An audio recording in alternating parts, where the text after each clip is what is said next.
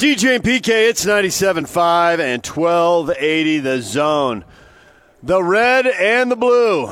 Every Friday we talk Utes and Cougars, and we're talking right now with the Utes' Kyle Gunther, former Utah offensive lineman. He joins us on the Sprint Special Guest Line. Get $100 off the redesigned Apple Watch 4 with a new line of service. Visit the local Sprint store near you. Kyle, good morning. DJ, PK, good morning to you gentlemen. This is so in your wheelhouse, it's unbelievable. Here comes Cal with the starting quarterback hurt, the backup quarterback's hurt. They got to start a freshman who's a third stringer, and they've got multiple injuries on the offensive line. You are a former offensive lineman. Imagine yourself stepping in with little to no experience, and you've got to face this Ute defensive line. You got a freshman quarterback behind you. What are you thinking right now? Well, you're trying to figure out how to hold on and just do your job, because the idea is ludicrous of a young freshman lineman for Cal going up and having a good game against Utah's D-line. Utah's D-line is elite. It may be the best ever at Utah, and that's why the spread is so big. I mean, I checked this morning. I think it was 3 scores there. Cal's really struggling over the last 3 or 4 weeks. They've lost to some weird teams. I mean, last week's loss to Oregon State, I think, is the embodiment of what happens in football when you lose your quarterback. It's why I told you guys last week I thought the Utes were going to have a lot of success against Arizona State, because Arizona State hadn't beaten a good team in quite a while. I mean, they beat Michigan State a while ago, but we'll see how good Michigan State ends up being. When Arizona State beat Cal, you saw that Cal had to go to Devon Modster in the second half. Modster's not a good quarterback. Then he got hurt last week. You mentioned, I don't know who the third-string quarterback is, Marsha, whatever his name is for Cal, but he's going to struggle, just like Jaden Daniels did for Arizona State last week. The moment you get hit from Leki Fotu, it changes everything. Think about what USC went through when I think the first series, Leki Fotu knocked their quarterback out, and they had to go to Matt Fink as the backup. The D-line is the great equalizer in football. It's the only reason Tom Brady lost a couple of Super Bowls to the Giants, was that incredible Giants defensive line. And this is going to be a monster test, because you saw Sam Darnold this week in the NFL talk about seeing ghosts. Well, that happens when what you see on film changes a bit, and then somebody hits you in the ear hole. You got to try to adjust, and then you're worried about getting hit after that. But the Utes defensive line is elite, and I think they're going to have a lot of success against Cal this week. So put yourself in the position of an offensive coordinator or an offensive line coach or a running back coach, the whole offensive staff. What would you do to try to slow down this defensive line in particular, and maybe even the linebackers if they're coming as far as that goes, because they have just had success after success, and it's building, and I'm not sure I see it slowing down any time for the rest of this season. Well, yeah, the adjustment that you have to make, especially if you're a running backs coach, if you're an offensive coach, you got to keep your running backs in to protect. You can't be having your running backs dribble out and have them open in the flat and have one of those cute plays work. No, because if you rely on just your offensive line and maybe one tight end, your quarterback is going to be getting hit over and over, and it may not be from a blitz from the Utes. The Utes have not been a heavy blitz team throughout much of the season. They've relied on their defensive line. That means if you only rush 4 defensive linemen, you can drop 7 guys into coverage. So back to your question, PK, what do you do to adjust? You keep your running backs in to max protect. You keep your tight ends in to protect the quarterback. And you try to rely on just a couple of guys getting open. And Cal's going to have some success. They're going to be able to run the ball a bit. But you saw what happened to a young quarterback last week in Jaden Daniels. When he got flustered, he couldn't find guys open. The game was moving too fast for him. That's got to be some kind of record. What did Arizona State throw for, 25 yards or something last week? So if I'm a Cal coach, I'm saying, how much smarter do I think I am than Herm Edwards? All right, because maybe you think you're smart, but Arizona State's got good coaches too, and they were flabbergasted. And it wasn't because of the game plan. It was because of the physical talent of the Utes. And so if you're a coach if you're an offensive coordinator for Cal and you pay your bills based on the wins and losses, you're going to say, we have to get as conservative as possible. We cannot be out there dinking and dunking and ask our quarterback to make 40 throws because he's going to get eaten alive. No, keep it close to the vest. And Cal's got some of that power run game. So I expect Cal to try to do a lot of what Arizona State did last week because credit Eno Benjamin is a very hard-fought game for him, but he still had over 100 yards. And so that's what coaches do. They'll look at the previous week's game or the previous matchup that makes the most sense, and they'll say, what did Arizona State do well? Well, they certainly didn't pass the ball. They certainly didn't pass protect well. So Arizona State ran the power run game right up the middle, and Cal's going to do that. Cal has some similar schemes to that. So I think you're going to see a lot of Cal trying to run straight ahead, trying to work their power run game, trying to pull their offensive guards. But no, Utah's D-line is just not going to allow Cal to get going much on those deep routes. So the adjustment Cal has to make is they have to keep more guys in to protect, to try to keep their third-string quarterback upright. So when you talk about the Ute defensive line, and they've had a bunch of good ones, and now this is the best, and maybe it's the best in the country this year, is it because they're stronger? Is it because they're faster? Their technique is better? The scheme is better than it used to be? Have they actually improved on all of those things or some combination of them? Why is this group so good? Scheme's been the same at Utah for close to 3 decades. The reason why Utah's D-line is good this year is, first and foremost, they are physically talented. Leki Fotu is 6'5", 330 pounds with no body fat. Bradley Anae is 260 pounds. He's got an NFL future ahead of him. They have 3 total D tackles that will play in the NFL. And John Penasini looks 40 years old. I mean, he's a grown man out there. So the first and foremost reason is there are some humongous Polynesians on that D-line who have the ability to run at freakish speeds. They have speed and power. Now, the other reason is Utah's got great corners. Maybe this isn't the best secondary ever at Utah, but they have some great corners, and no one's getting open on the other side of the ball. So Utah's defensive line has been a strong point of their program for some time, but they have depth this year. Max Tupai and Mika Tafua are the guys that don't get talked about a lot, but man, those guys were getting feisty with Arizona State. I don't know what PK's boys were doing, but there must have been some trash talk going on because you saw a lot of extracurriculars. And Max Tupai is a guy that he doesn't speak. I don't know if you guys have ever interviewed him. He turned us down for interviews for years. He will not speak. So if you get him out there pissed off, there must have been some extracurriculars there. But it comes down to finding humongous Polynesians that are 6'5" or, and 320 and 330 pounds, and they eat up the interior blocks. They eat up the center guard and center. So the tackles get one-on-one, and all of a sudden you got to try to block Bradley and I one-on-one, or maybe you get the help from some pansy tight end and it doesn't work out. So this is just a physically talented defensive line that the Utes have done a great job recruiting.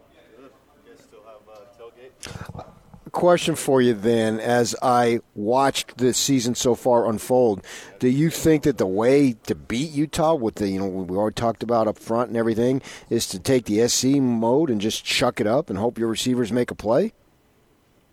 No, the way to beat Utah is to keep hitting their quarterback. I am telling you, I'm getting so frustrated seeing Tyler Huntley get hit over and over, and he got the daylights knocked out of him against Arizona State. Every team is vulnerable without their quarterback. Look at Cal. They were a top 15 team, weren't they? They beat didn't they beat Washington?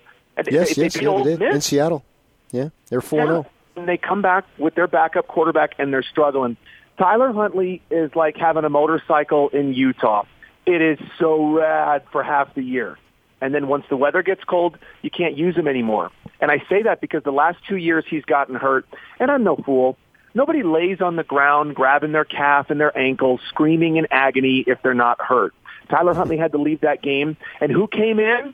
A former walk-on named Drew Lisk, not Jason Shelley, who the Utes, man, did they screw it up royally with Jack Tuttle. 2 years ago, they finally find the first 4-star recruit to ever come to Utah, and they don't play him.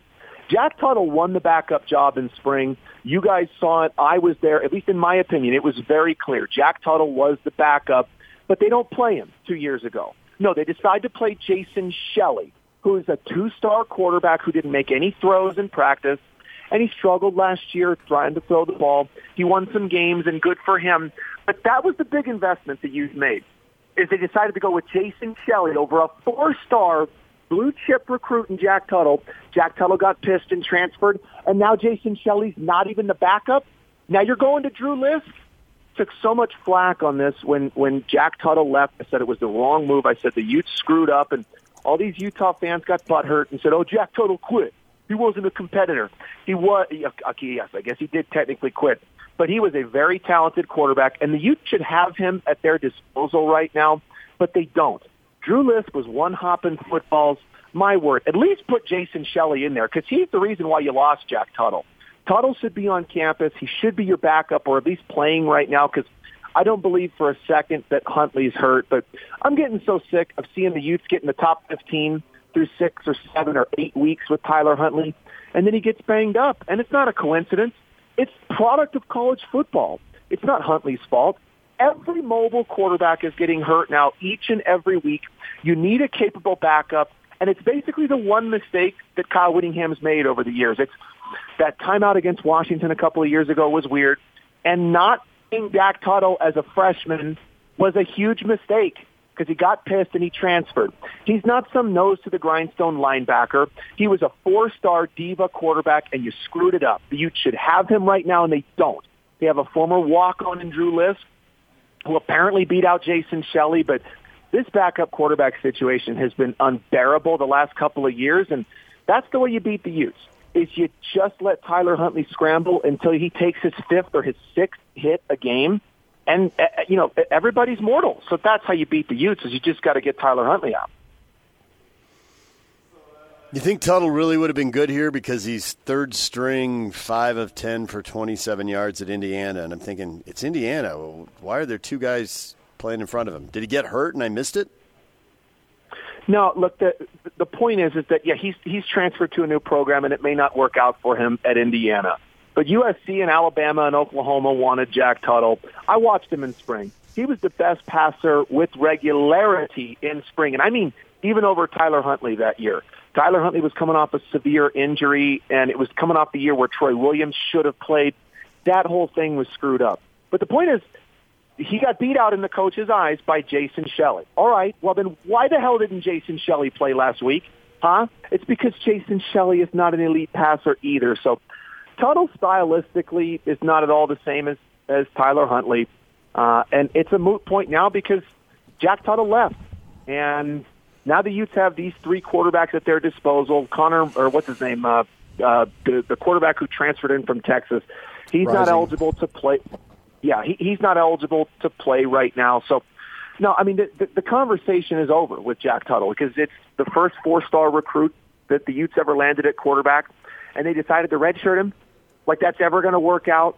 So the Utes decided to make that bet, and now they got to sleep in it. But at least play Jason Shelley because he's the one that apparently beat out the 4-star quarterback Jack Tuttle. So I'd like to see the Utes use Jason Shelley at that point, but no, Jack Tuttle is not going to be a first-round draft pick. Obviously, he hasn't made that transition well, but I've never seen a quarterback that dialed in technique-wise. I've never seen a quarterback that skilled as a freshman before, and that was a couple of years ago. Okay, so then with that in mind, do you just dumb down the game plan against Cal? Because I don't think that they need to take chances, so there's really no need for Tyler Huntley to get hit at all. Just have him quick throws, hand the ball off to Moss, build up a little bit of lead, and get him out of there? Have you ever seen Huntley do that? I mean, I'm with you. That's the idea on paper, but Huntley's a competitor. He cannot help himself from diving for the extra yard, from taking hits, from spinning out. He and Zach Moss had a couple of really nasty hits that they got that they were suffering from against Arizona State. Arizona State's a physical team. Tyler Huntley wanted to win that game, but the Utes should have been up 35-0 in that game. A couple of weird fumbles. Otherwise, the Utes were completely dominant over Arizona State. ASU wasn't doing anything, but no, you can't change Tyler Huntley. It took him till his senior year to get above 200 pounds, and this is just the style of play that he uses. So the Utes are the best team in the Pac-12 South, and maybe the best team in the Pac-12 with Tyler Huntley, but we've been saying that for a couple of years now. So yeah, you dumb down the game plan because I don't think Cal's going to move the ball an inch against the Utes. Arizona State really struggled with a freshman quarterback who I think is pretty good. Jaden Daniels is a good player. I don't know who this Cal quarterback is now. And Garbers is all right.